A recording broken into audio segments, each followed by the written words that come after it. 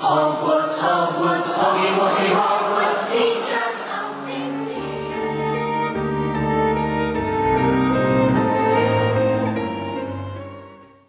Hello and welcome to Wizard Studies. I'm Katie. And I'm Audrey. And today we will be talking about everybody's favorite aunt, Miss Petunia Dursley. What about Aunt Muriel? Aunt Muriel, man, I really forgot about her. Doing her dirty. I and smell like Auntie my great Bellatrix? Oh, I was thinking, I guess that's his great aunt. Like, I look like my great aunt Tessie. I smell like my great aunt Tessie.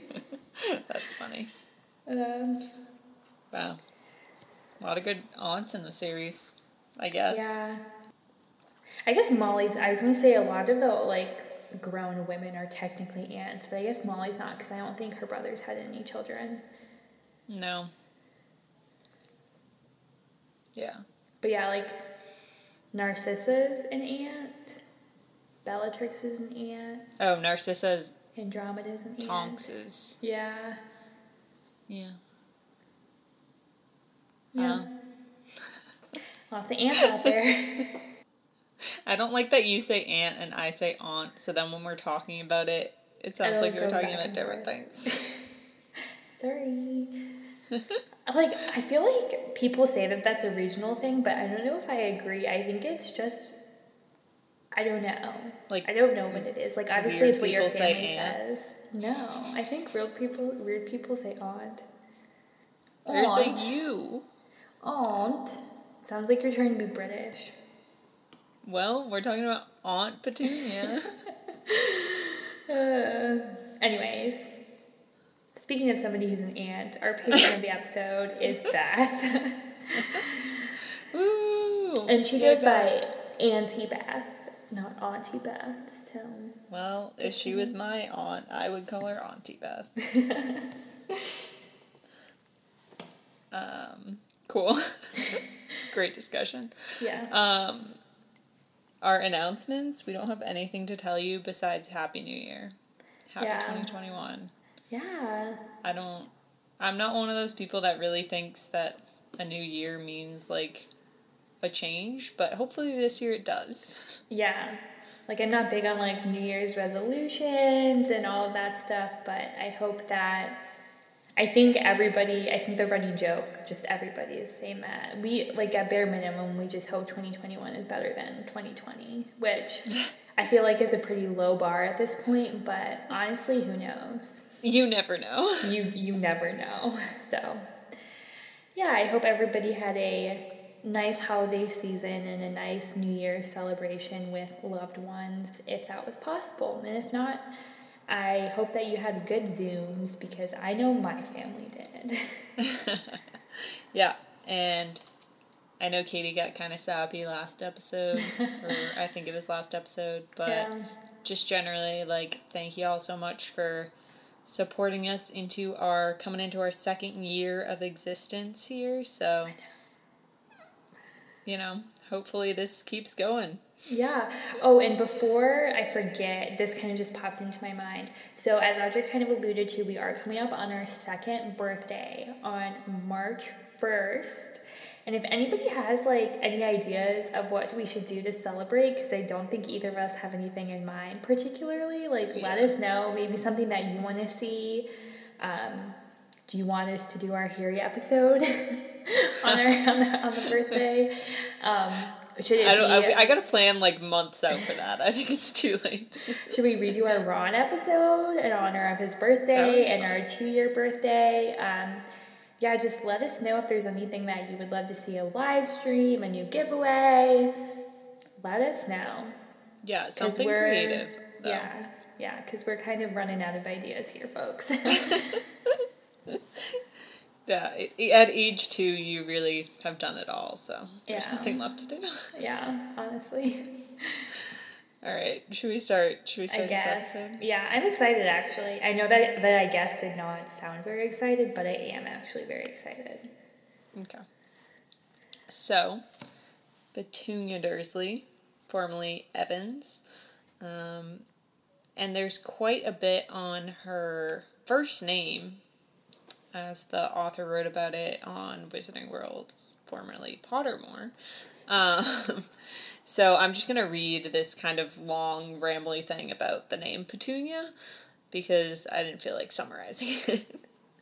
So it says, Petunia is the name that I always gave unpleasant female characters in games of make-believe I played with my sister Di when we were very young. Where I got it, I was never sure, until recently a friend of mine played me a series of public information films that were shown on television when we were young. He collects such things and put them on his laptop to enjoy at leisure. One of them was an animation in which a married couple sat on a cliff enjoying a picnic and watching a man drowning in the sea below. The thrust of the film was, "Don't wave back, call the lifeguard."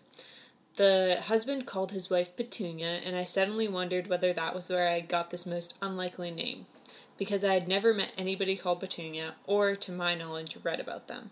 The subconscious is a very odd thing. The cartoon Petunia was a fat, cheery character, so all I seem to have taken is her name.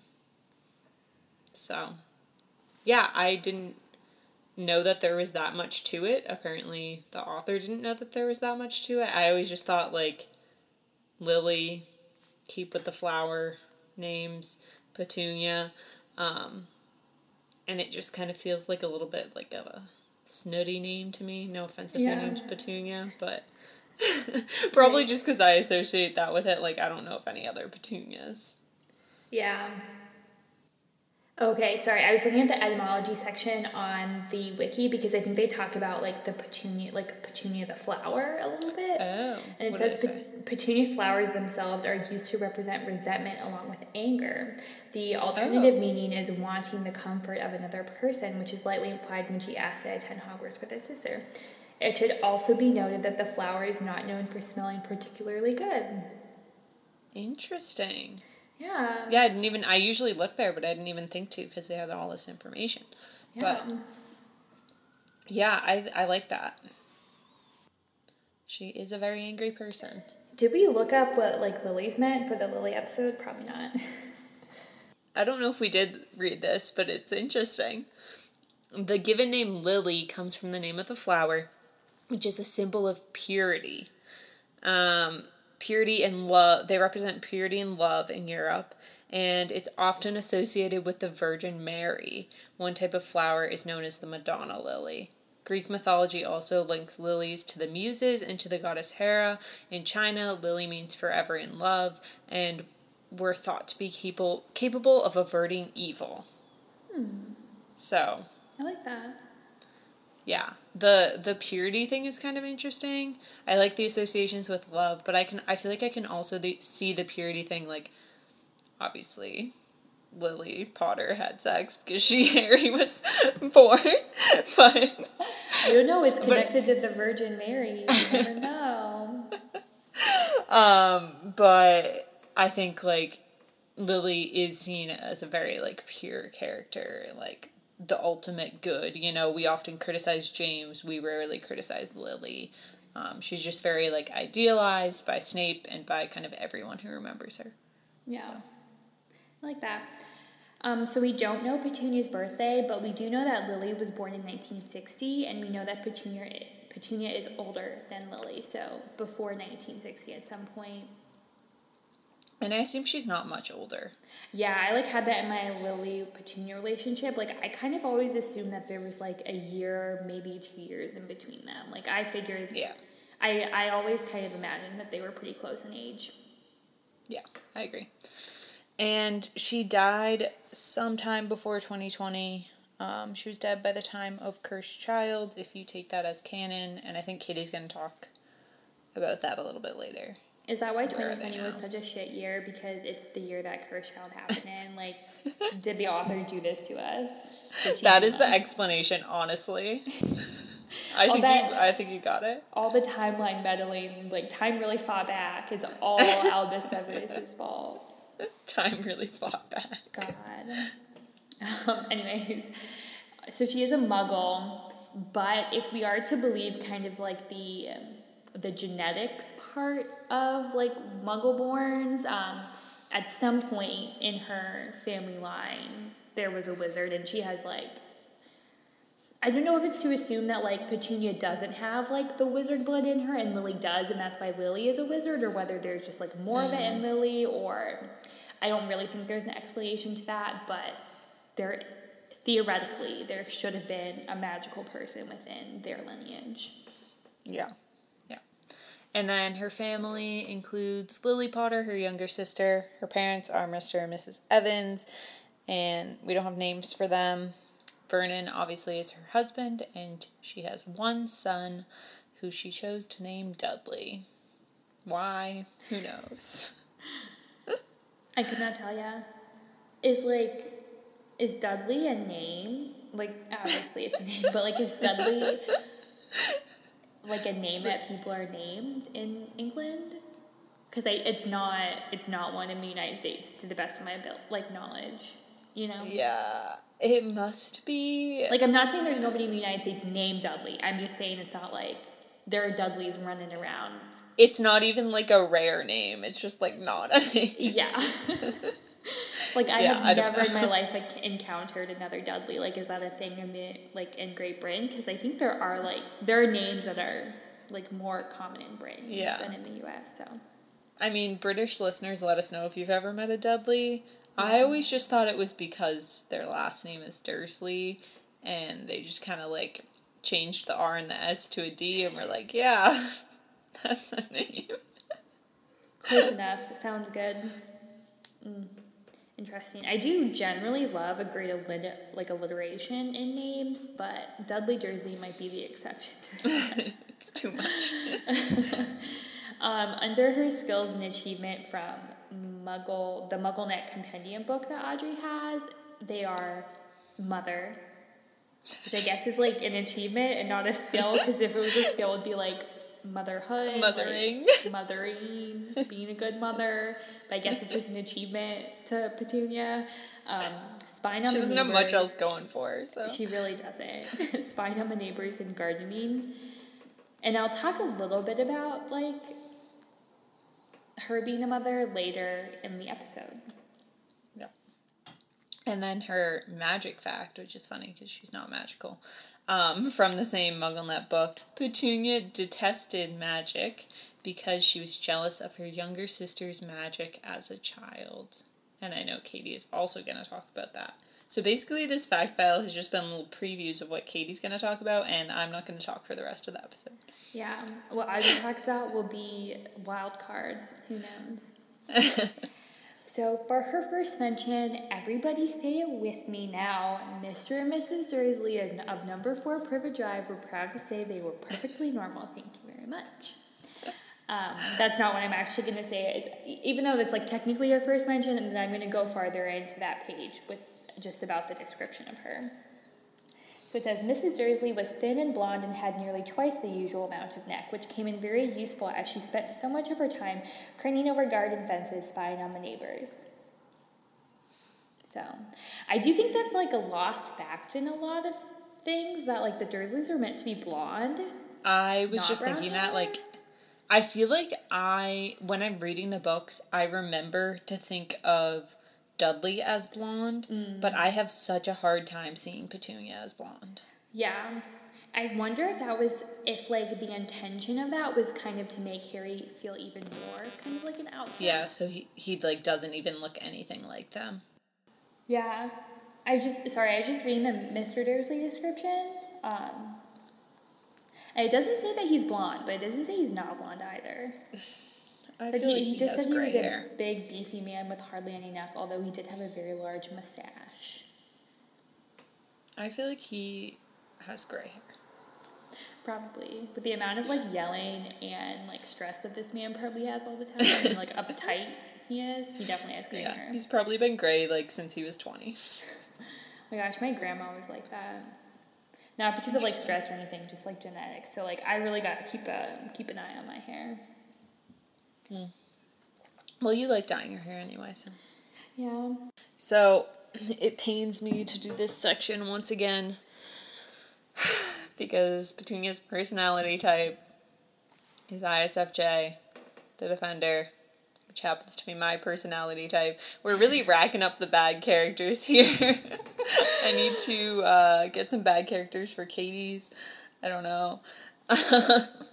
So... No, my characters are always just, like, the popular characters. Isn't it, like, Cedric and Lily? And yeah, it's like Cedric. I think Fleur might be my personality type as well. Like, just honestly, just, like, the people that, like, you it's want like to be the beautiful friends people. with. Yeah, like, right where I belong. So, yeah. The ISFJ personality type is also shared by Neville and Cho, some good ones, and then Pettigrew. And as I mentioned on Twitter, I found this meme where it's like a chart and it puts all the personality types and it finishes the sentence. And so the sentence or the tagline for ISFJs are bold of you to try me, which I do think fits myself well. And I feel like I could also see it fitting Petunia fairly well. Like, I feel like she would lash out. I don't actually know what the numbers of my personality, like, sorry, not the numbers, the letters, but I think it's ENFP. Like, I recognize the little, like, man by it. I feel like that one's mine. And that one's bold of you to ignore me, and I feel like that fits with the, like... That fits really well. Let me confirm that that's your personality type, though. Okay. You are ESFJ. You're, like, the same as me, except an E. And that is... Please talk to me. Please talk, which is a similar vein. Yeah, it's, like, pretty much the same, but less, like, aggressive. Yeah, which feels right. Okay. Please talk to me. I feel that. All right. Anyway, Petunia, ISFJ. All of the bad qualities. So, the Defender personality type is quite unique, as many of their qualities defy the definition of their individual traits. Though sensitive, Defenders have excellent analytical abilities. Though reserved, they have well-developed people skills and robust social relationships. And though they are generally a conservative type, Defenders are often receptive to change and new ideas. So I think definitely, like, the initial descriptors of all of those kind of sentences, like sensitive, reserved, and conservative, totally fit what we think of as Petunia. And then kind of like the contrary things, like I think she does have people skills in the sense of like, I feel like her and Vernon are always hosting and entertaining, and like she's a people pleaser. I don't know that people really like her, or she particularly even really likes interacting with people, but she like knows what to do to make people happy. Like be a good hostess. Yeah. And I was intrigued by like the receptive to change and new ideas, because I think that's kind of not really how she is. I think so much of Petunia embodies this kind of contradiction that that is at like the center of this personality type, and like a lot of that comes back to like the main trait that we know about her, the main like life-forming event, that like she was very excited about magic and wanted it and then was rejected by it. And so then as a response to the rejection from Hogwarts, to learning that like even though her sister is magical, she's not, she rejected magic in return. And so I think that like at the core of her personality, she could be receptive to change and new ideas. Like, she has that in her, but because of what happened to her, she's become someone that, like, doesn't like change and rejects all of that. And, I mean, I think generally she is just, like, a little bit more receptive to change than Vernon. Like, I think Vernon would always have been a person who rejected change. Does any of this make sense? I feel like I'm just, like... rejected. I think that it's like, for me, when I was doing my notes for this, I think it's very difficult to find out who Petunia really is, because I do think a lot of her is like this show that she puts on of like doing her best to reject magic when all she wants to do is like accept it into her life. So I feel like it is really hard to parse out like who is Petunia versus who is the Petunia that we see in front of us, if that makes sense. Like, I feel like she represses a lot of who she is because of how bitter and resentful she is. So it kind of is difficult to see, like... And I think there are points where we see, like, the real Petunia come out throughout the series. Yeah. But it is hard to see, like, where that line is, because we also don't want to become too sympathetic of her because she does terrible things as well. It's also hard to tease out because I think that I can tell what, like, her, like, innate personality is, you know, like, maybe who the person she was, like, raised as, and then the thing that changed everything for her was, like, Lily getting her letter and Petunia not getting one, right? And so we said that Petunia's maybe 2 years older, so that happened when she was 12 or 13, and, like, at this point, she's lived longer as this, like, repressed, kind of, what's the word for it? Resentful person. Like, bitter. Than she has as the child that maybe she was before. So now, like, is this the real Petunia, or is who she could have been had that not happened to her the real Petunia? And it's hard to, like, tease out, but, like, getting back to just this point about being receptive to change, I think obviously if she were also magical like Lily, she would have dove right into it. And so much of just what we see to her comes back to that bitterness. And I think that's a difference with her and Vernon, because I feel like Vernon was just always bitter like that. And I think, like, I guess the baseline receptive to change is, like, you can say she didn't bring Harry to an orphanage. Like, she did the bare minimum of letting him live in her house.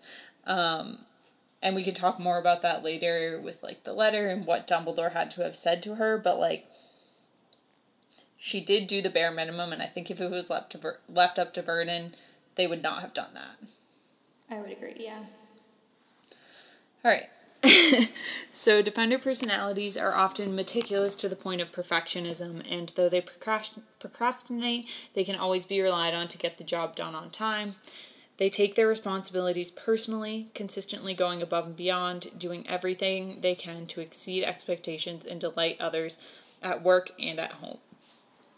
So, I mean, she's certainly the ideal of she fulfills the ideal of a housewife. She's always, seems like her whole day is just working to keep the home in order and to make it look pristine and do her gardening.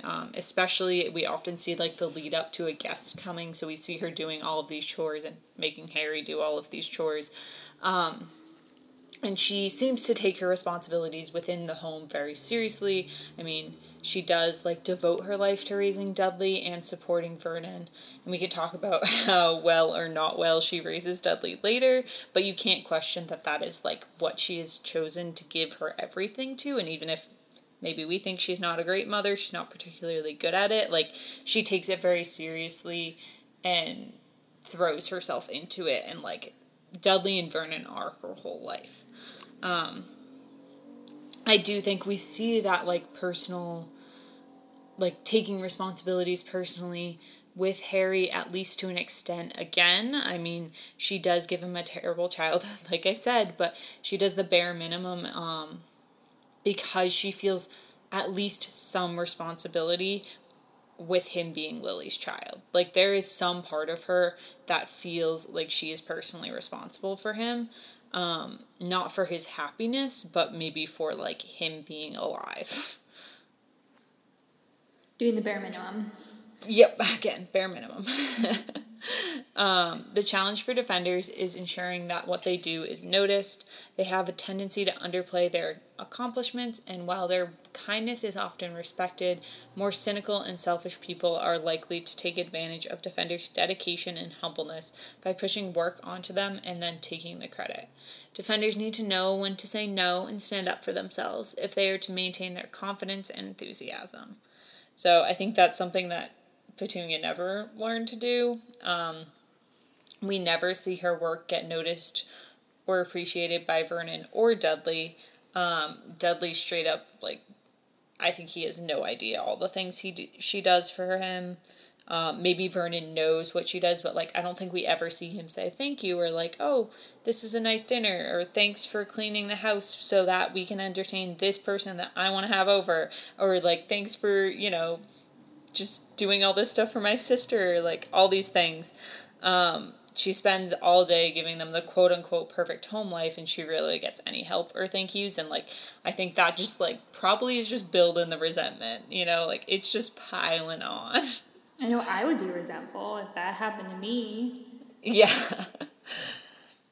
So, naturally social, an odd quality for introverts, defenders utilize excellent memories not to retain data and trivia, but to remember people and details about their lives. This I thought was funny because, you know, she is likes her gossip, likes knowing things about the neighbors. And when it comes to gift giving, defenders have no equal, using their imagination and natural sensitivity to express their generosity in ways that touch the hearts of their recipients. I mean, she certainly gives Dudley quite a bit of gifts, a fuck ton of gifts, if you will. And her gifts to Harry are memorable, I would say, maybe. Yeah. I remember the tissue. We could call gift giving maybe a skill. And then for strengths, we have supportive, reliable, and patient, imaginative and observant, enthusiastic, loyal, and hardworking, and good practical skills. I think supportive and loyal and hardworking really jump out. Observant. Yeah, observant. Yeah, I didn't pick that one out because it's paired with imaginative, but definitely observant. And then for weaknesses, we have humble and shy, take things too personally, repress their feelings, overload themselves, reluctant to change, and too altruistic. So then we get, like, in weaknesses, we get reluctant to change, but they're sometimes receptive to change. I've always been confused by that since I've read this personality type many times.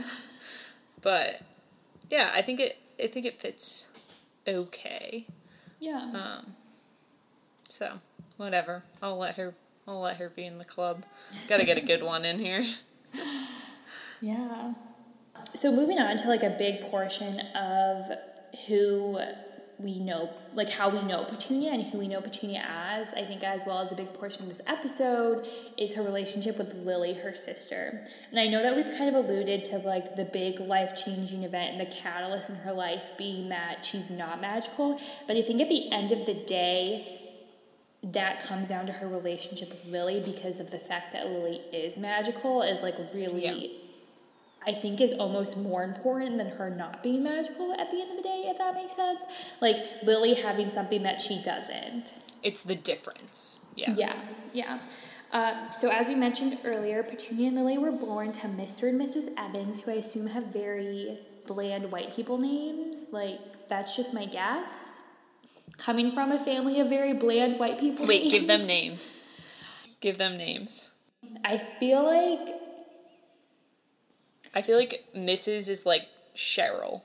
I could see Cheryl, and I want to say Bob Evans, but I think that's just because it's like a restaurant. But I could see like a Robert Evans. Robert and Cheryl. I could see it. And like we said earlier, Petunia is the older sister of an unknown number of years, but like we've said, probably like our best guess, like 1 to 2 years apart. Like I don't see them being very apart in age. And then they grew up around Spinner's End because that's where Snape grew up. And I don't know if this is explicitly said in the series or whether this is just kind of like something that I've picked up from it, but like it's kind of alluded to anyways. Like, they live in, like, a nicer neighborhood adjacent to Spinner's End. Like, Spinner's End is kind of, like, the not-so-nice part of the neighborhood because, like, Snape is poor. We know that, like, Lily and Petunia have better clothes than him, a better home life. So I kind of always assumed it was, like, a neighborhood nearby that was, like, a little bit of a nicer neighborhood. Maybe. I could buy that. And then I believe, like, again, I don't know if this is alluded to in that memory, if it's just something that, like, I've picked up on, but I always kind of assumed that they had a fairly decent relationship before this big catalyst event. Like, I think that Lily and Petunia, like, I feel like Lily was laid back enough to kind of, like, let Petunia's, like, stuffiness kind of, like, roll off her back and be like, oh, so silly. Like, I think she called her, like, Toonie. Is that right? Mm-hmm. Like, yeah. I think she kind of, like, saw her as, like, oh, you're so silly with all of, like, your uptight and stuffiness. Like, ha, ha, ha, you know? And I think that Petunia's, like, the balance of them worked, my guess. I agree that I think they, like, could be said as having, like, a very good relationship before. Yeah. I think that makes it more tragic, so maybe that's why I have it that way in my head. Yeah. So then when Lily started hanging out with Snape and like learning more about magic and getting ready to head off to Hogwarts, this is when their relationship like really took a turn. And I think, again, we've kind of talked about this life-changing event, and I feel like the moment was getting the rejection letter from Dumbledore. Like that was the moment where everything changed for Petunia, because I think she was like resentful before, but this was the final like slam the door shut. Yeah, like, you know, she still can't had become hope. magical. Like, there's nothing you can do. Like, this is always going to be some difference between you and your sister. Yeah, and like obviously we know she had hope at that point because she wrote asking to be admitted into Hogwarts, like thinking that it could have been a possibility. But getting the like rejection letter from Dumbledore and like Lily actually leaving, I think was the specific moment where she started to become resentful and become this person that we see her as in the beginning of Sorcerer's Stone and throughout the series. Like we've said a million times, Petunia was incredibly jealous of Lily's abilities and the fact that she was leaving for Hogwarts and entering this magical world and leaving Petunia behind. Yeah, I think that's something that obviously we always talk about, like, her being jealous of the magic part, but, like, I always forget, like, Lily left. Like, yeah. Petunia, since she was, 1 or 2 years old, had always had her younger sister, and, like, then her sister, like, moved away and essentially went to boarding school, and Petunia was just, like, stuck with her parents, like, lost probably her best friend, her playmate, like, and it's always kind of weird when, like, the younger sister does that first, like, that's a little strange. It feels like it feels out of order, and then on top of that, like, she's not just leaving to go to boarding school, like, she is entering a whole new world that Petunia is not a part of.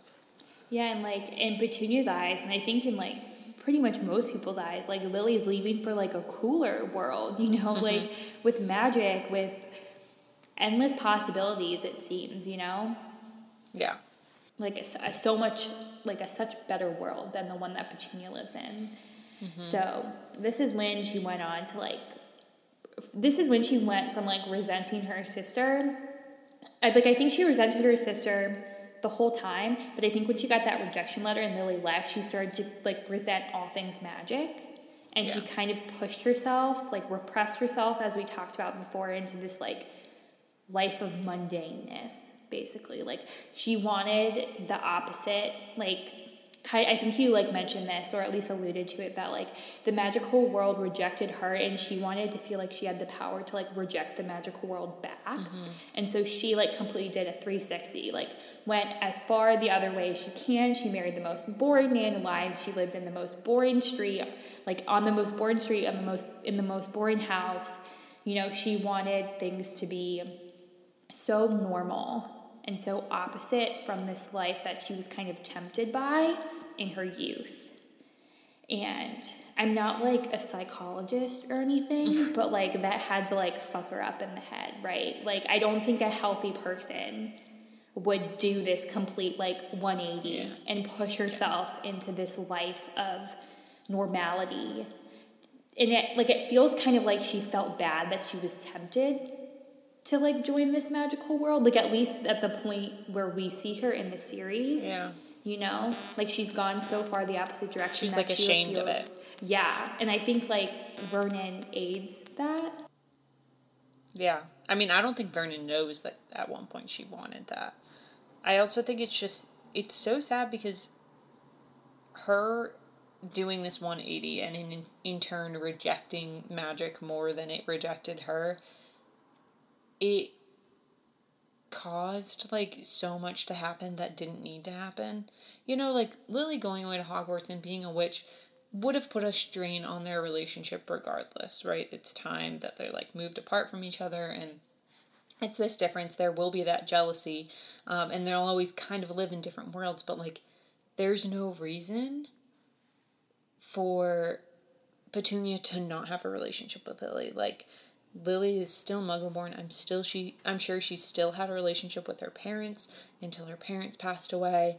And, like, there's just no reason why, like, she couldn't be around Lily. Like, why they couldn't continue to act like sisters and be sisters. And obviously, Lily ended up dying really not that long after all of this. But, like, I don't know. You have to wonder, like, if later in life, I think Lily would have continued to keep reaching out, and you have to wonder, like, if Petunia ever would have taken that bait. Yeah, and I mean, I don't know if this is something we really see that much in the Snape's memories, but, like, what it was like when Lily came home when she started going to Hogwarts, you know, like, what their relationship was like then. Yeah.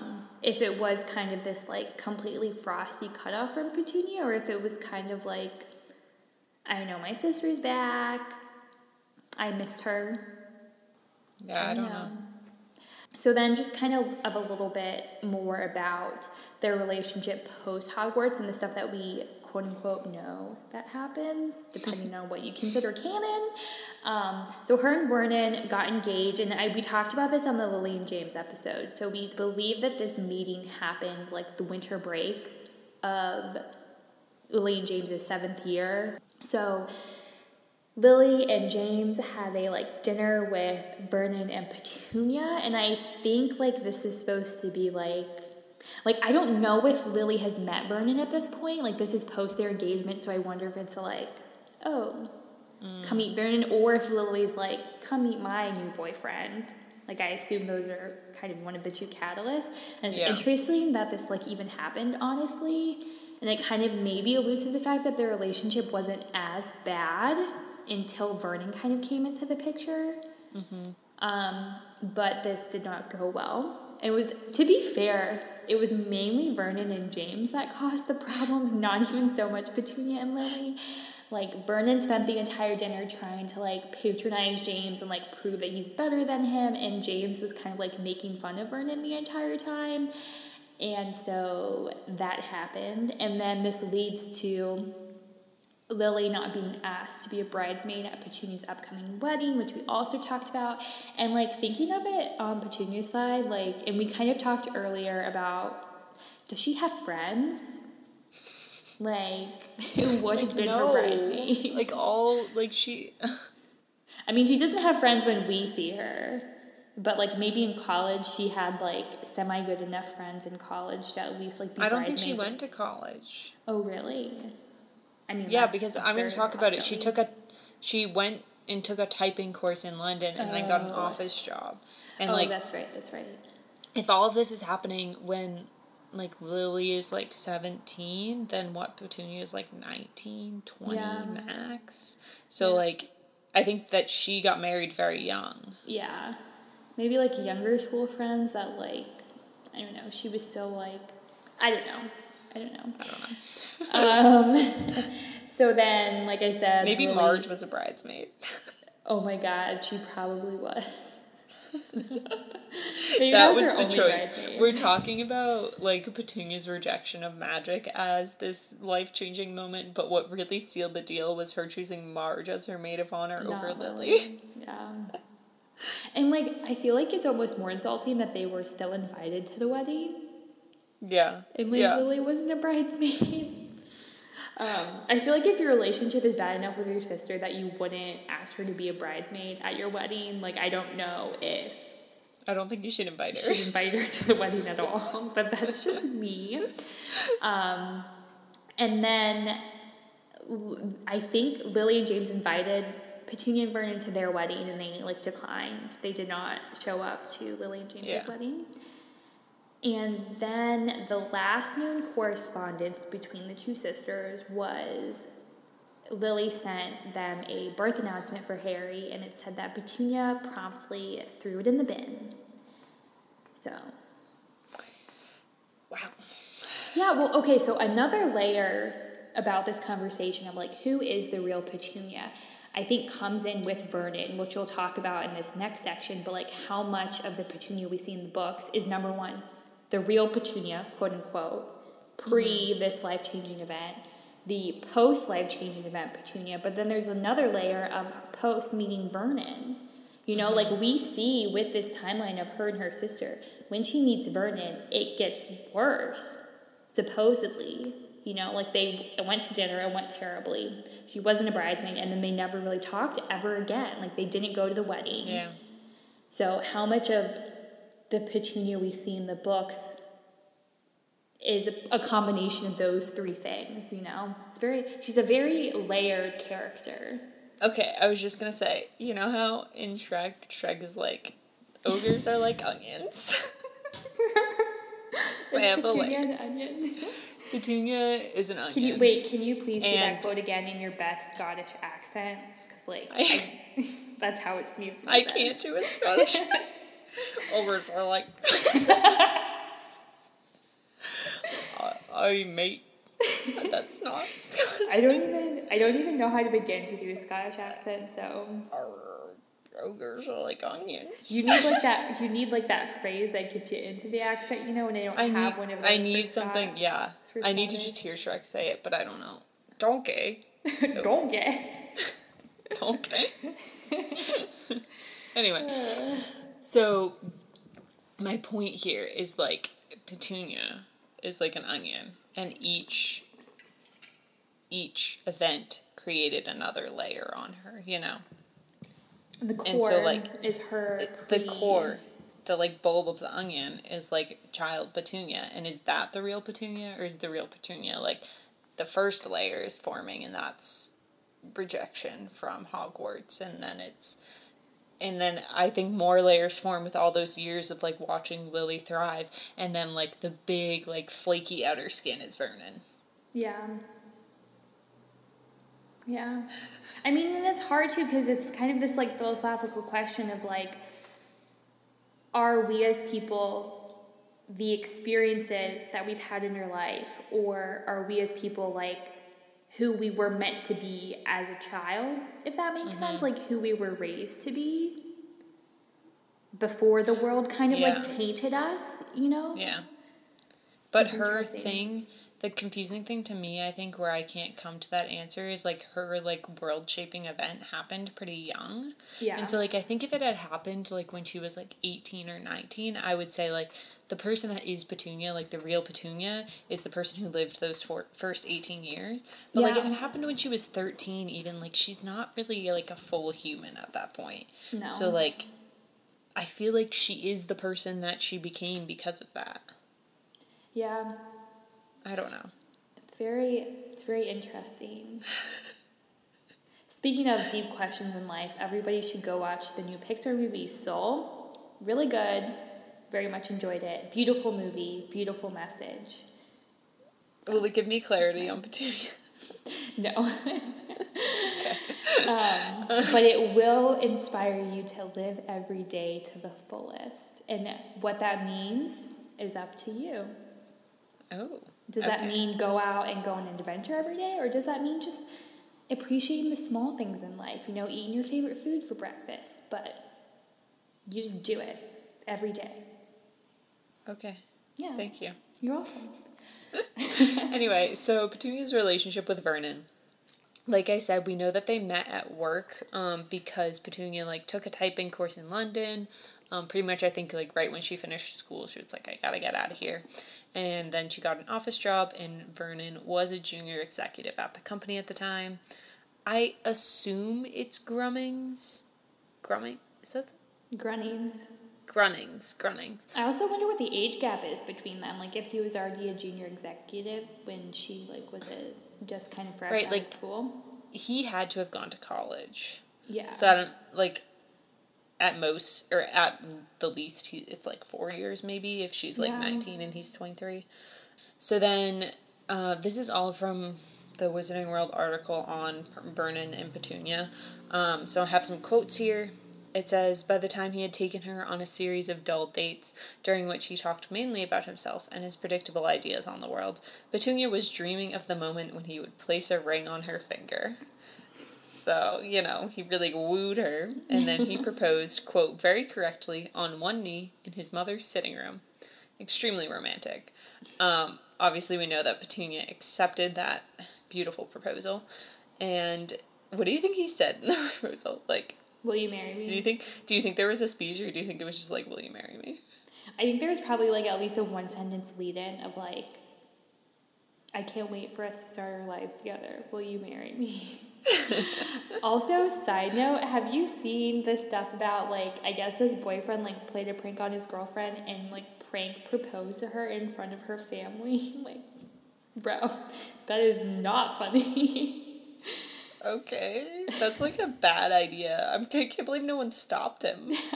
And like, I didn't read the article, it was just like a headline. And I assumed that like the girlfriend's family didn't know it was a joke. Like, bro. Yeah, that's not funny. What if she was like, I don't want to marry you? Then it would be she topsy-turvy, that motherfucker, if that's what happened. Petunia should have done that to Vernon. So anyway, Petunia told Vernon about Lily. They were already engaged, so this is, I feel like I asked about this later. Oh, on the Patreon episode. They were already engaged, and they were on a date in his car eating food from the chip shop after going to the movies. And Vernon was like shocked by this revelation, but I guess he, quote, told Petunia solemnly that he would never hold it against her that she had a freak for a sister. And Petunia threw herself upon him in such a violent gratitude that he dropped his battered sausage. Oh. This whole relationship is just like so gross to me. Yeah. So then we have the dinner where Vernon met Lily and James, and it went terribly. And after their wedding, they moved to number 4 Privet Drive, have not moved since, and they had their beautiful baby boy, Dudley. And, you know, that's pretty much all of the exciting things that happened in Petunia's life. But until, you know, like, her sister was murdered by a dark wizard and taken her nephew. No, that's pretty much it. But yeah, I guess I just want to, like, I was thinking a lot about this relationship, and I was having the reactions that you were having, and, like, it just, like, is kind of gross. You're like, I don't like it. I don't want to like it. I don't like either of the characters. Like, I don't want to root for them together. I don't want to root for them with other people. Like, there's no motivation to really think about this relationship or support it or whatever. And I feel like we want to see something terribly unhealthy in it because we're like, they're bad people, they're mean to everybody else, like, they must be mean to each other. But I don't think that it's, like, extremely unhealthy. I think that, yes, it obviously is incredibly patriarchal. Vernon works and Petunia seems to do nothing other than stay home and cook and clean and, like, serve him. I'm not saying that there's an issue with being a stay-at-home mom, like, but she does it to an extent that, like, her life is to serve him. It's not. It doesn't seem healthy, because she doesn't seem to have any interests outside of the home besides, like, eavesdropping on the neighbors. Like, it doesn't even seem like she's friends with the neighbors. Yeah. She seems like a person who, like, has a lot of self-hatred. Like, yeah. And maybe that has to do with her earlier life, you know? Yeah. But, yeah, that's, like, the vibe that I get from what you're saying right now, that she doesn't seem to, like, feel like she deserves a life outside of, like, her husband, almost. Yeah. And she doesn't seem interested, like, either. Yeah.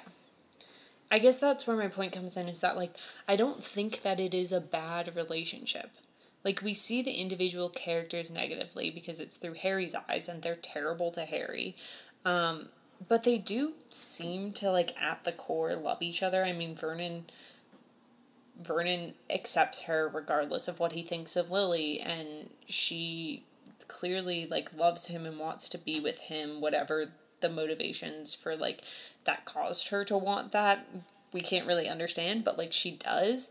And yes, we know that, like I said earlier, Vernon doesn't seem to be very appreciative of Petunia, but we never see them be mean or abusive to each other. They really save all of that for Harry.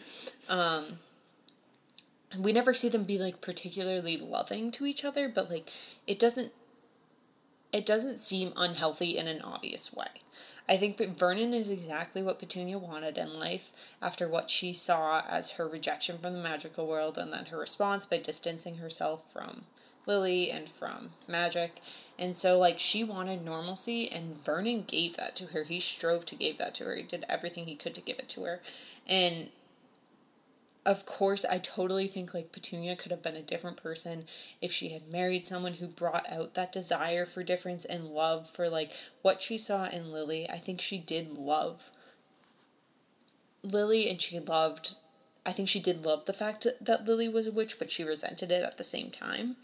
And that would have been, like, incredible and an entirely different story if Petunia had found that person.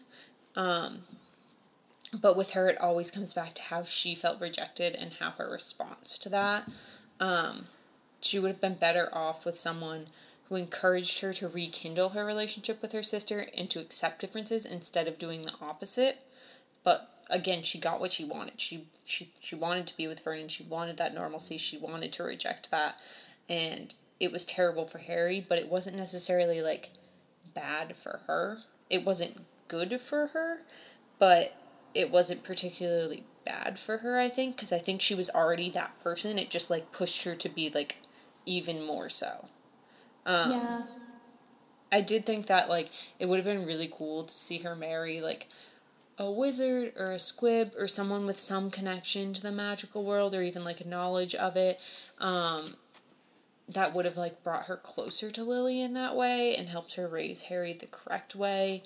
I feel like I could really see her, like, being with a squid, because I feel like that's kind of how she feels, even though she wasn't raised thinking she would be magical, just, like, feeling that rejection. I think she could relate to a squib in that sense, and, like, I think that would have made her feel closer to Lily. Yeah, I think you bring up, like, very interesting points about their relationship, because, like, on the outside looking in, it may not seem like the happiest, like, most healthy relationship, but at the end of the day, like you said, they both, like, that's what both of them wanted in life, you know, and is it really our point, like, our place to judge them for that, you know? Yeah. Like, it may not be Yeah, I think our that's what I'm trying to say. idealized, like, relationship or way a marriage should be, but if that's what both of them wanted, and, like, they're not bringing each other any harm at the end of the day, it's like, is it really our place to judge? Right, exactly. And, like, I really do think that, like, a different person could have brought out that, like, inner Petunia, you know, the center of the onion, and I think that would have been great for her. It would have been great for Harry, but, like, she didn't want to find that person, you know? Yeah. And I don't know. It's just interesting. Yeah. Because I don't think it's nearly as bad as we, like, want it to be, you know? Like, we want to say that, like, the Weasleys have a perfect, beautiful marriage, and the Dursleys don't. But, like, I don't know.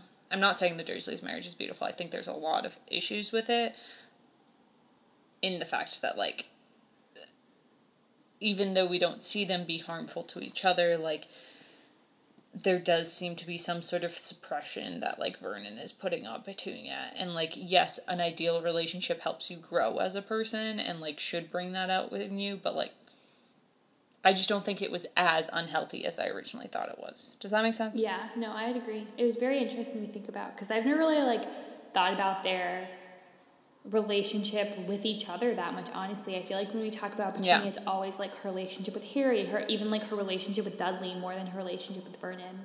So. Yeah. So this next section, I'm going to talk about her parenting of both Dudley and Harry, and kind of comparing how she raised both of them. I don't know how much help Vernon was in raising either of these children, so we'll see. It might have all been Petunia's fault, everything.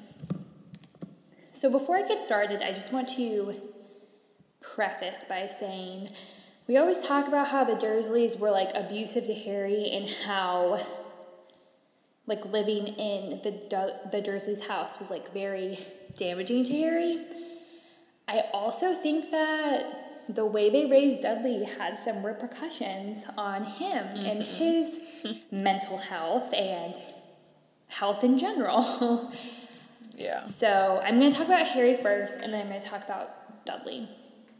So Harry was treated like he wasn't wanted because he wasn't. And I think something that I thought about for the first time that I've never really thought about before, I think that not only did the Dursleys not want to take Harry because he was, like, magical and Lily's son and all of this other stuff, I don't think they wanted another child. Like, I think that they were fully prepared to just have, like, an only child, spend all of their energy on him, and, like, be done having kids. Yeah, I agree. So I think there's, like, a little bit of both of those things in resentment. Like, I don't know. I guess you could say they had an extra bedroom, so maybe they weren't, like, set. But the extra bedroom was, like, a guest bedroom, so. And I believe that Petunia hated Harry because he was a reminder of her sister and how Lily was special and Petunia wasn't, and kind of bringing up all of those, like, long repressed resentments that we've been talking about this entire episode. I think also a reminder that, like, the fact that he's there means Lily is now dead and, like, she can never repair that relationship, you know? Yeah. Yeah. That has to be really sad. I've never thought about it like that. Yeah. So, something else is that, like, we've talked about the layers to Petunia so much this episode. So she definitely, like, puts off the air that she's resentful to her sister, like, resentful of her sister dying and, like, leaving Harry with them. Yeah, they say that, like, they were stupid to die. Yeah. They're like, oh, it's all my sister's fault. Like, if she just hadn't have died, I wouldn't have had to put up with you, Harry, you know? Mm-hmm. But, like, how true is that kind of thing? Is the question. Yeah. I think that no matter how much or, like, how strained your relationship with your sister is, like, to have that sort of feeling towards them is, like, unfathomable to me. Mm-hmm. You know? I agree. I think she didn't feel that way. I think it was easier for her to act like she felt that way than it was to confront the fact that she ruined her relationship with her sister and she's never going to get that back, and that, like, maybe the good thing to do is to then, like, raise Harry in the way that her sister would have wanted him raised and, like, dedicate raising Harry to her. I think that was the hard thing to do, and I think the easy thing to do was to repress her feelings, and pretend that she still resented Lily, like another thing she resented Lily for, and that's why she did it. Yeah, I also think that that's the easier option because I believe that's how Vernon actually felt deep down. So she could just kind of, like, hop on that bandwagon pretty quickly, or pretty easily. So I don't have a whole lot else to say just because I feel like this is something that is so prevalent in, like, both the Harry Potter series and just, like, the fandom in general. Just talking about all of the ways that Harry was mistreated by the Dursleys, you know, like, he wasn't really fed, nothing was ever his, he was always seen as a burden, they treated him like they didn't want him there, they made that very obvious to him, and just kind of the effect that had on his personality later, and how it kind of had this, like, it was basically a miracle that Harry turned out to, like, be the way he is, you know, kind of, since he's seen being treated so bad, like, he took the tact of, like, my life has been so much, like, so difficult in the past that, like, anything is better, almost, you know, and he felt, like, very responsible, like, for other people's happiness, and that's just something that, like, I don't think would happen to a lot of people in the situation that he was put in. Something that is kind of debated within the community is if the Dursleys were ever physically abusive to Harry. And there are some instances that point to yes, that they were. I believe in the first book specifically, there's an instance where, like, Petunia, like, swings the frying pan at him. And, like, Harry dodges it. So it seems like that's kind of, like, a regular thing. Like, he expects frying pans being swung at him. But I also wonder if it's actually ever, like, happened, if that makes sense. Yeah. You know, like, if Petunia's actually ever hit him with the can. Yeah. Yeah. And kind of, I wonder what Harry's magic response would be in those situations, because we see it in times when they, like, give him a bad haircut, which is, like, kind of a form of abuse in, like, anyways. You know, like, tormenting him, basically, giving him bad, like, ugly clothes to wear. And we see how the magic responds in that way, so it would have been very interesting to see how, like, the magic inside him would respond to, like, him being physically abused.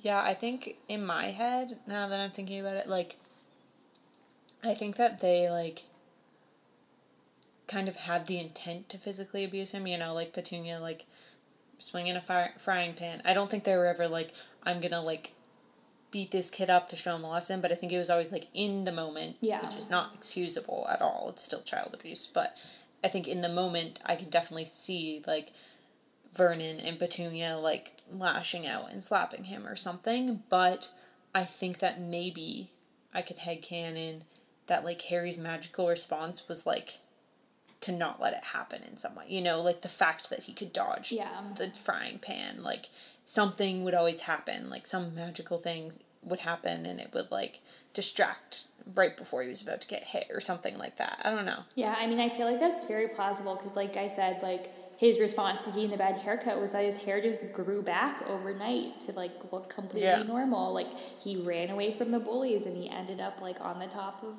the roof, you know?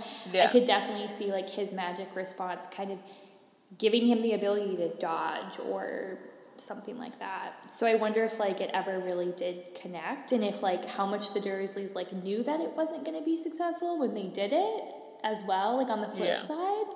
Like, once they figured out, you know? I don't know. It's something that's often debated, and I think that there are a lot of things in the book that maybe allude to him, to that being the case, but I don't know. So then, sorry, go ahead. Can I jump in before you go into Dudley for a sec? I will say, it's been a while since I've read Cursed Child, and we know how we all feel about that, but the one thing I wanted to point out with Petunia and Harry's relationship is that I believe in, like, the nightmares that Harry has. I believe, like, it's of Petunia doing things to him, right? Like, I think Petunia is the one in the, like, nightmares that are callbacks to his childhood. And I don't think Vernon is in them, which isn't to say Vernon didn't do terrible things. Obviously, he did terrible things to Harry, but I think with Vernon going off to work and Petunia being that constant in the house,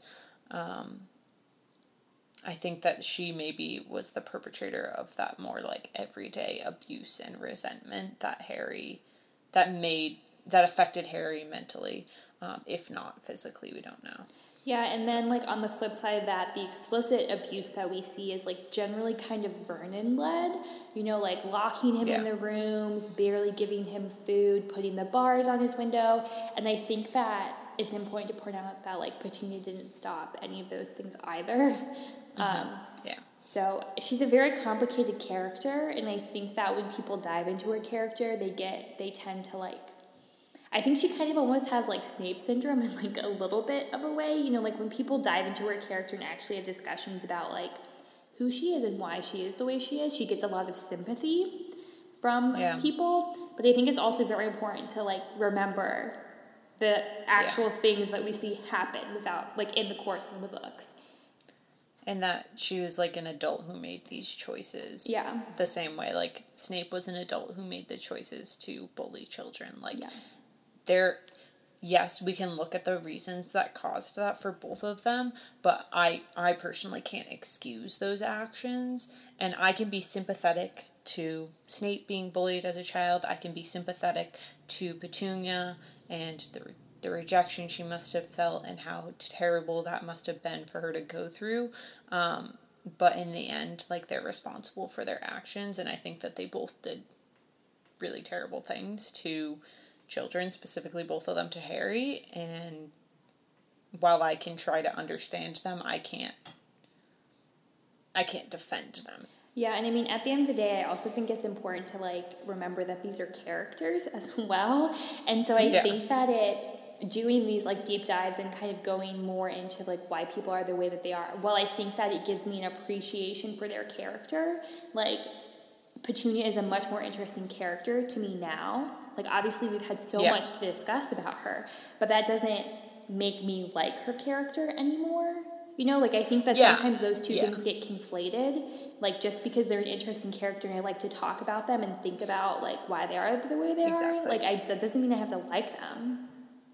Yeah, like, I think this often comes back to me for Snape. Like, I love the character of Snape. Yeah. I love the role he plays in the story. I think he's incredibly well written. I think he's interesting. There's layers to him. Like, there are so many things to talk about. But I do not like him as a person. I do not defend the things he does. I don't condone the things he does. I don't like the things he chooses to do. Yeah. I don't even like when he's in scenes, to be honest. I get annoyed. Yeah. But, like, I like how he interacts with the story. Yeah. Or how he, like, what he serves for the story. Yeah. I think that that's important to remember, because I think, like I said, those two things can get conflated a lot of times. And I think even I do that during episodes, like, what episode was it? Maybe it wouldn't be the Lockhart episode. There's no way I would have, like, had sympathy for him. Was it Bellatrix? Maybe Bellatrix or, like, Peter. I feel like I was like, oh, man, like, I have a new appreciation for them. Like, oh, such a good character. But, like, there's a difference between them being, like, an interesting and, like, well-written and, like, interestingly motivated character as opposed to them being, like, somebody who I like and enjoy. Yeah. So... Exactly. Yeah, I totally feel that way. Anyways, moving on to her relationship with Dudley, like, this is what I found more interesting, just because I feel like her relationship with Harry is, like, so obvious, you know? Like, how she mistreated him. It's so done. It's so over. Like, everybody talked about that already. It's so 2008. Get that reference. But the way she treated Dudley, I think, is kind of the thing that sometimes people don't always speak about. So... both Petunia and Vernon, like, spoiled Dudley to no end. He got everything he wanted, and they just let him do, like, whatever he wanted to do. I think there's, like, a scene in the first book where it's, like, Dudley had just learned the word no, and so he just, like, say no to everything. And they didn't try and be like, you can't just, like, say no and throw things all over the place. Like, you need to, be a better kid, more well-behaved. And I don't think he ever got that growing up. And they always made excuses for him in every situation. They saw him like they had such an idealized version of their dinky diddy-dums that they thought that he could do no wrong, even when they were, like, specifically confronted with wrong things that he had done. Like beating up kids. They were like, oh, he's just such a good boxer, like he has to have an outlet, like he's just practicing, like that kind of thing. Mm-hmm. And then one example specifically that I kind of thought of was the example when the Smeltings nurse sends home, like, a note, like, basically saying that, like, Dudley could stand to be a little bit healthier, and mm-hmm. I think that these parents letting their child live such an unhealthy lifestyle is, like, a form of abuse of this child. I'm not saying that, like, everybody mm-hmm. has to eat super healthy and be, like, super thin or, like, that kind of thing, but just, like, how unhealthy he was, and they were, like, letting him do this and almost encouraging it is, like, is not beneficial. He was extremely unhealthy. He wasn't like, I want to toe a line because I don't want to seem like I'm, like, fat-shaming at any point during this discussion. Mm-hmm. But I do think that there is a line between, like, what they were doing and letting him be so unhealthy, if that makes sense. Yeah, I think maybe we can get more into the, like, fat-phobic undertones, and not even undertones, like, explicit parts of the Dursleys when we talk about Vernon. Because I think that's a big part of his description. Yeah. But I think with Dudley, I think I get what you're trying to say. And, yeah, the fact that it wasn't that he was a fat kid or a large kid, it was that he was unhealthy and it, like, wasn't good for him. And I know that, like, often I want to point to the fact that, like, the nurse was concerned about it. Mm-hmm. I don't think that fully justifies what we're trying to say here, though, because we often, like, even our healthcare system tells people they need to lose weight when they don't. Like, they're perfectly healthy how they are. But I think in my eyes, the way that how Dudley was eating and the way that they were feeding Dudley and letting him become was unhealthy, like, as a threat to him. Like, not just, like... Yeah, I know what you mean. Well, I also think it's very different in comparison to, like, a child as well as an adult. You know, like how unhealthy he was, I think was exacerbated by the fact that he was, like, still a child at this point and, like, still developing and all of this stuff. And just, like, the way that they let him kind of, like, go off the rails and not even try and raise him in a healthy lifestyle because of what he wanted, and just, like, letting him eat whatever he wanted, letting him sit at the computer for however many hours a day, like, not being active, was, like, I think could have been detrimental to his health and, like, may well have been, you know? Yeah. So I do want to, like, be very clear that, like, there's a difference between what I'm saying and being fat phobic or fat shaming, because I don't want it to come across like that at all, but I do think that it's something to point out in the way that he was raised. The solution, we can also agree, was not like starving him. Yeah. Like, is what they did. Like, that was not the right answer. No, going, like, either, straight to rabbit food, as Vernon says, like... That's not healthy either. And I think, like, a bigger picture to, like, kind of what we're talking about is that there were no boundaries with Dudley growing up. Like, he could, like I've said before, he could do whatever he wanted. And he created, like, unhealthy habits, both in eating, just kind of, like, who he was. Like, he was a mean bully of a person. The way he treated people. Yeah.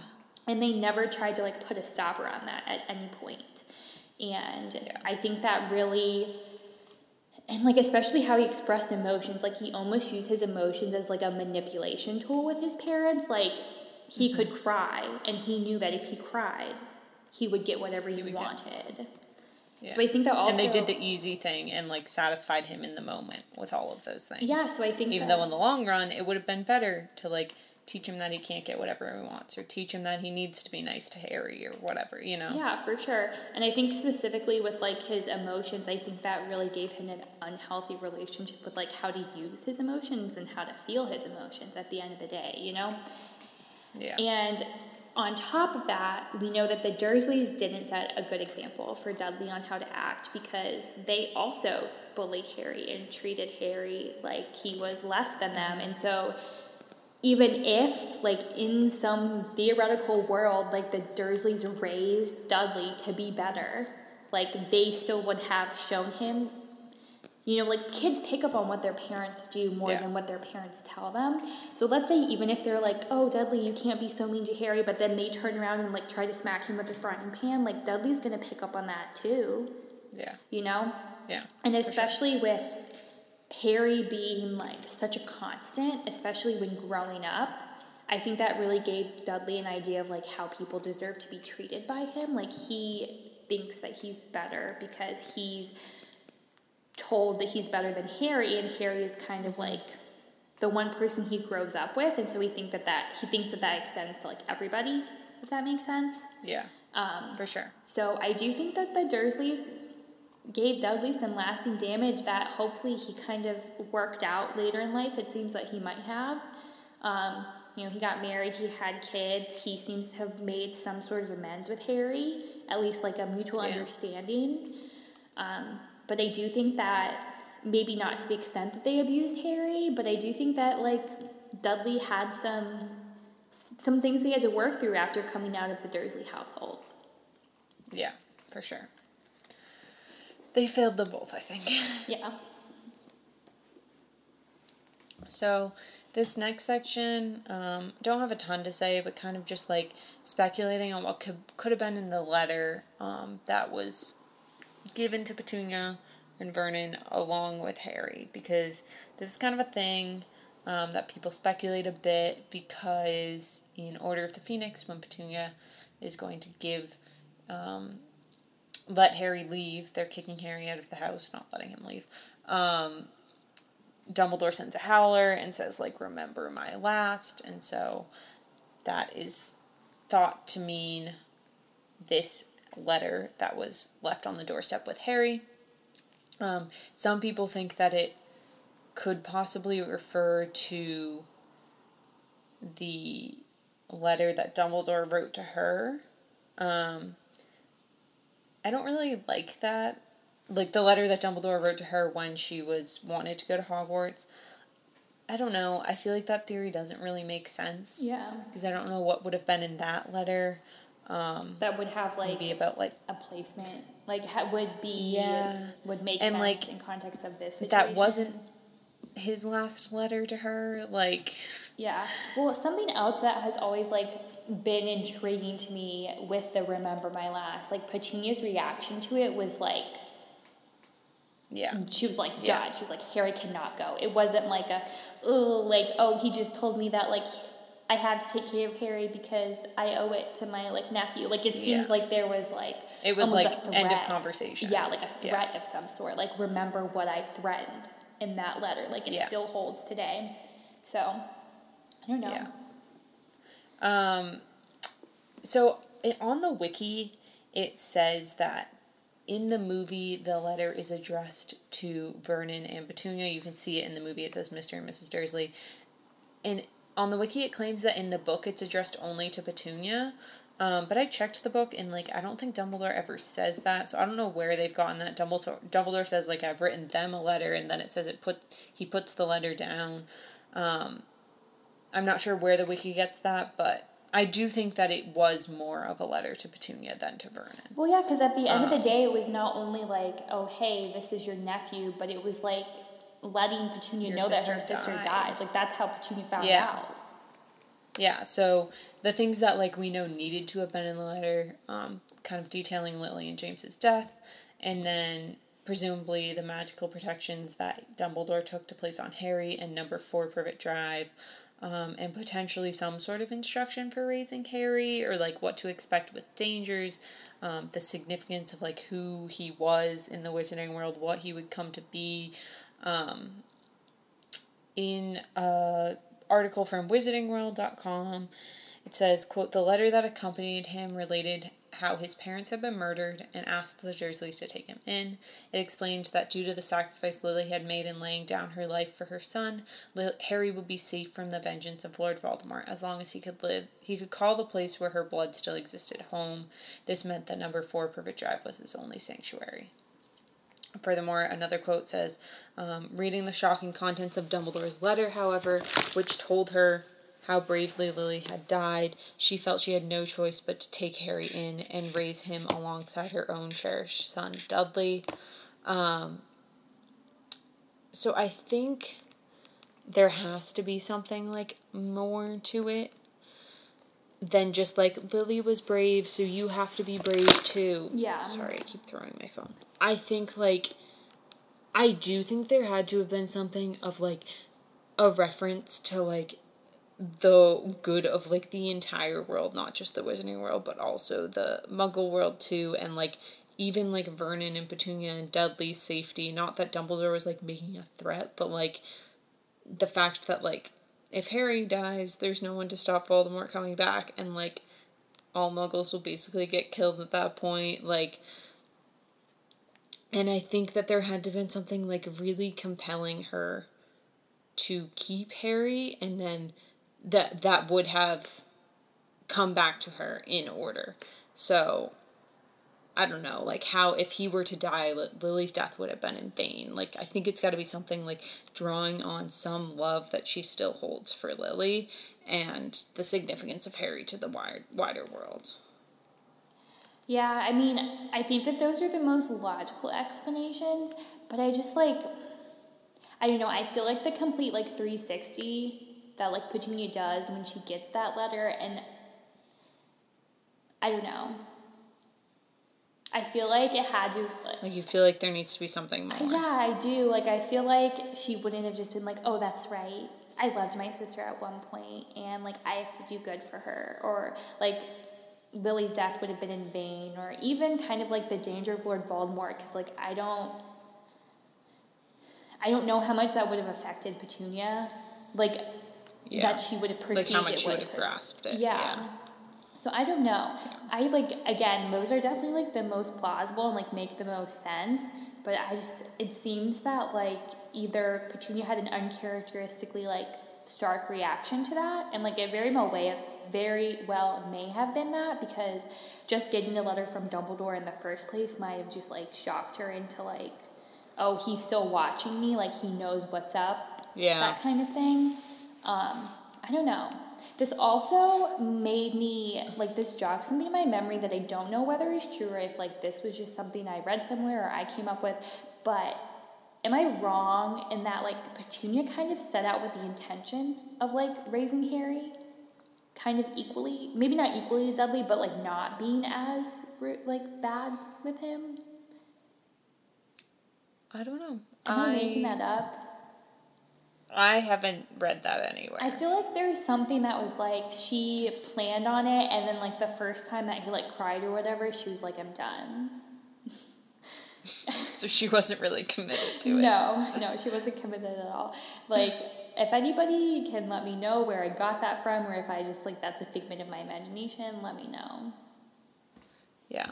I will say that I think the other thing that, like, I agree with you in that it's not particularly convincing that it's just, like, Lily died in vain. The other, like, possibility is that, like, maybe Petunia responded to that letter. And, like, there's another one, like, she didn't tell Vernon that she was, like, writing back to Dumbledore. And there was, like, another letter that Dumbledore wrote again in response to her that, like, did some more convincing. Yeah. But I don't know. Yeah, or I don't know, maybe, like, kind of alluding to the fact of, like, she had to feel like her family was in danger. I wonder if Dumbledore kind of, like, spun it. That was, like, if Voldemort ever found out that Harry was, like, staying with you, or that you were Harry's family, like, he would come after you too. So the only way to keep you safe is to keep Harry safe. I don't know. Yeah. But it's interesting. And I think that moment in Order, I was always, like, so confused. I feel like I just kind of never really understood what it was referring to for kind of a long time. I still don't really. Yeah, there's still questions.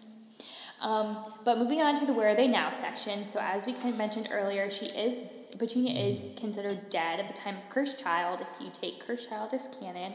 So she died sometime between 1999 and 2020, and I do believe that it's probably closer to 2020 than 1999.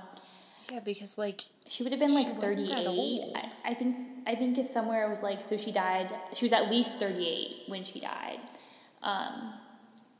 Yeah. And I think it's, like, I don't know. I would like to assume, I guess, that, like, she knew that she had grandchildren. I don't know. Yeah. So she was a grandmother of 2 children. Like I mentioned earlier, Dudley gets married and has 2 children. And another big point from Cursed Child in relation to Petunia, when Dudley was cleaning out number 4 Privet Drive after both of his parents died, he found that Petunia had kept Harry's blanket that he was dropped on her doorstep in. And Dudley gave it back to Harry, who then gives it to Albus, who then is a little bitch about it and complains about it. So, yeah. That is how that goes down. So, I mean, there's, like, I don't know, you can read into the fact that she kept Harry's blanket all of these years, however much you want. Maybe she was just a hoarder. Yeah, I mean, she could have just, like, kind of forgotten that she kept it. I mean, I don't know if my first instinct if I got a baby was to be like, oh, there goes, like, I'm throwing that blanket out right this instant, you know? She might have, like, used it. Like, she might not have wanted to buy anything else for Harry, so that was, like, the blanket he used. Yeah. And then just put it upstairs with all the baby stuff and forgot about it. I do think it's almost more telling that she did not give it back to him. And she kept it. I mean, honestly, she might have forgotten about it, but who knows? Yeah, that's true. Maybe she died unexpectedly and was planning on giving it to her. Yeah. I mean, because how old would she have been in 2020? Like, I feel like she still wouldn't have been that old, like 60? Literally 60, maybe 62, 63. Yeah, so she died young. And I guess Vernon kind of, well, I guess if we're assuming that Vernon is, like, 5 years older-ish, he would have been, like, closer to 70, but still not super old. I think that her, or both of them, I don't know if Vernon's supposed to be dead in Cursed Child, like, I think that's just a plot device for Cursed Child. Probably. I also, like... So that Dudley can be the one to give the blanket or something. Yeah. I mean, I also wouldn't be surprised if Vernon, like, kind of died younger. Like, I don't think he lived the healthiest of lifestyles, both, like, food and like body wise as well as like alcohol. Yeah, too. Alcohol and like mentally, I think he like was very stressed like all the time. Are you concerned about the fact that your favorite Harry Potter characters go to a magic school that doesn't teach them practical skills like basic arithmetic or what an element is? Did you go to a magic school that didn't teach you practical skills like basic arithmetic or what an element is? If any of the above applies to you, you should check out our podcast, That's Not How Science Works, hosted by myself and my truly awesome co-host, Nicole. In our podcast, Caitlin and I discuss the science in different pieces of media, such as movies or TV shows, and dissect whether it's good, bad, or just plain ridiculous. Often, we also have special guests who help us rant about bad science and their areas of expertise. We release new episodes every other Monday, and you can find us wherever you usually download your podcasts. We like to think of this as a podcast for the science curious. So whether you're a practicing scientist or a wizard who just graduated high school with no practical life skills, we'd love for you to listen in. You can also find out more by going to our website, that'snotscience.com, or by looking us up on Twitter at TNHSWPod. We hope you give us a listen. Now back to your regularly scheduled Potterheads, Katie and Audrey. Okay, so for our pop quiz, this is an interesting question. Would you rather know about the magical world and like know that it exists and not be able to like be a part of it, or not know that it exists at all and like live in blissful ignorance? Yeah, so I want to emphasize that like when I wrote this question, in both scenarios, it's an either or. There are two scenarios, you get two options. And in both scenarios, you are a muggle who cannot, like, be part of the world. You either know it exists and you're on the outside, or you don't know it exists and you're also on the outside. So, our Facebook group did not do particularly well with that. Because I do specifically say, be on the outside. So, I'll read people's responses. Micah said, be a muggle that marries into the world. Leia said, be a muggle and worm my way into the magical world. Anne said, be a muggle and marry into the wizarding world. Linda said, everyone has chosen a third option that they weren't given. I'm a rules follower. I'd rather be in the dark and not know. Thank you, Linda. Lisa said, haha, I like that almost everyone added an option. I'm with them. I would at least like to have some wizarding friends. Taryn said, I would like to know it exists even if I can't participate in it, but if I can know some witches and wizards so I can have some magic in my life, that would be better. I think we can all agree that the third option is the best option. Yeah, well, so it's interesting but that wasn't an option. But it's interesting because, number one, this is the Petunia episode, so if, like, the question is kind of Petunia-based, like, she was not part of the wizarding world, but, like, her sister was, so that's kind of similar to being married into the wizarding world. Like, if she kept up a relationship with her sister, like, she would have a similar, I'm not part of the wizarding world, but I am experienced, like, marrying into it. So that's kind of the first thing. The second thing is, in what scenario would a muggle know about the wizarding world, but, like, not have a personal connection to it? Because, like, your mind would be wiped in any other situation. You know what I mean? Like, if you're prime minister. Yeah, but, like, then, theoretically, like, you then you know a wizard, you know? Like... Okay, but it's a hypothetical question. I guess. That you don't have like a personal connection to that wizard, you know? Yeah, I mean, you could become friends with them. Who knows? You could marry them. I just think that if it's would you rather know about it and be like sidelined to it, or would you rather not know it exists? Like, yeah. It's an obvious question. So the better would you rather is like, would you rather know it exists and like not be at all able to be a part of it, or would you rather not know it exists at all? I still would rather know it exists, even if I couldn't at all be a part of it, because I just, like to know things, and I know that, like, obviously I wouldn't know that I didn't know something if I didn't know it exists at all, but it would bother me to, like, find out at some point that there was this whole world that didn't exist, and even if I couldn't tell anyone, like, if the stipulation is, like, I know it exists, and I can't tell anyone, and I can't interact with it at all, I would still want to know, because I would just, like to have that knowledge. Okay, well, it's definitely a very Ravenclaw answer. I think that if that were the case for me, I would be, like, going insane. Like, first off, not being able to talk about it with anybody would, like, drive me insane. I'm not, like, not that I'm not good at keeping secrets, but I'm not good at keeping secrets. I just, like, I like to talk about everything with other people. And second, I think that then I would start to question, like, is anything in my life real, or is it just because, like, magic? You know, like, do the seasons change? Like, is that science or is that magic? Like, is the fact that I wasn't somewhere when some tragedy happened, like, did magic intervene and make it that way, or was that, like, fate? Like, I feel like I would go crazy. So, I'm going to go with... That is a good point, not know. Okay. If we're sticking to the rules of the question... Yes, no. It's a would you rather. You can't come up with other options. I am disappointed in everyone but Linda. I will say that other people pointed out that people were breaking the rules. But then they still did it. So are they any better? Step up your game. Facebook group. Yeah, so I don't know. I think I have to choose. I don't know that it exists. Okay. Because then, at least, like, that's the assumption that I'm, like, under right now. And, like, theoretically, I still could be, like, it's out there. Even if I don't know. Like, I could still, like, use my imagination. You know? All right. So, I feel like I haven't done this in a while. How does this go? You can get our episodes every other Tuesday on all your favorite podcast platforms. And if you're a patron, you can get them every Monday. Just download that RSS feed and you're a day ahead of everybody else. And don't you love being ahead of people? Yeah. But please, please, please rate and review us on those platforms. I think we didn't give Katie her Christmas present. No, unfortunately not. But my birthday's coming up at the end of January. Her birthday is coming up, so...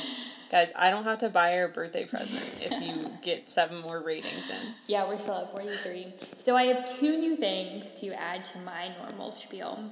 One is I experimented with the fact of, like, if you could get Alexa to play our podcast, and you can. So you can say, wow. Alexa, I'm sorry to people who have Alexas and are maybe listening to this out loud, but you can say, Alexa, play the podcast Wizard Studies Perusing All Things Potter, and she'll play the most recent episode. So, fun fact. Wait, that's so cool. Yeah, try it out. Alexa knows us. I know. I thought it was pretty cool. The second thing I'm going to add to my spiel is just another reminder that we have a Patreon, and if you haven't noticed in the past couple of episodes, our audio has been, like, really struggling.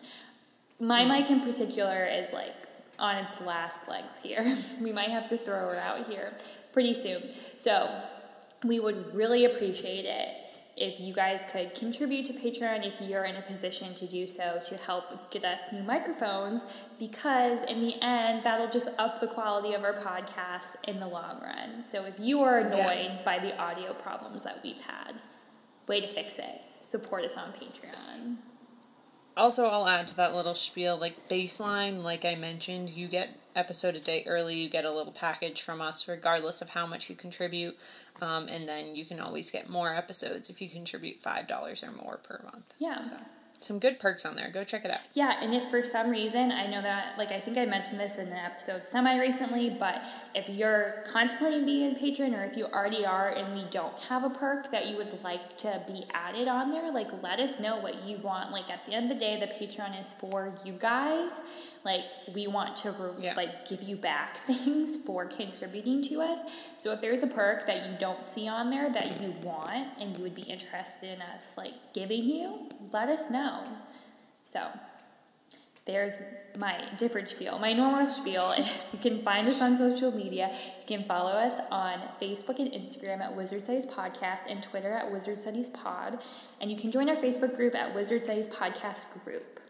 You can also email us at wizardstudiespodcast@gmail.com. Awesome.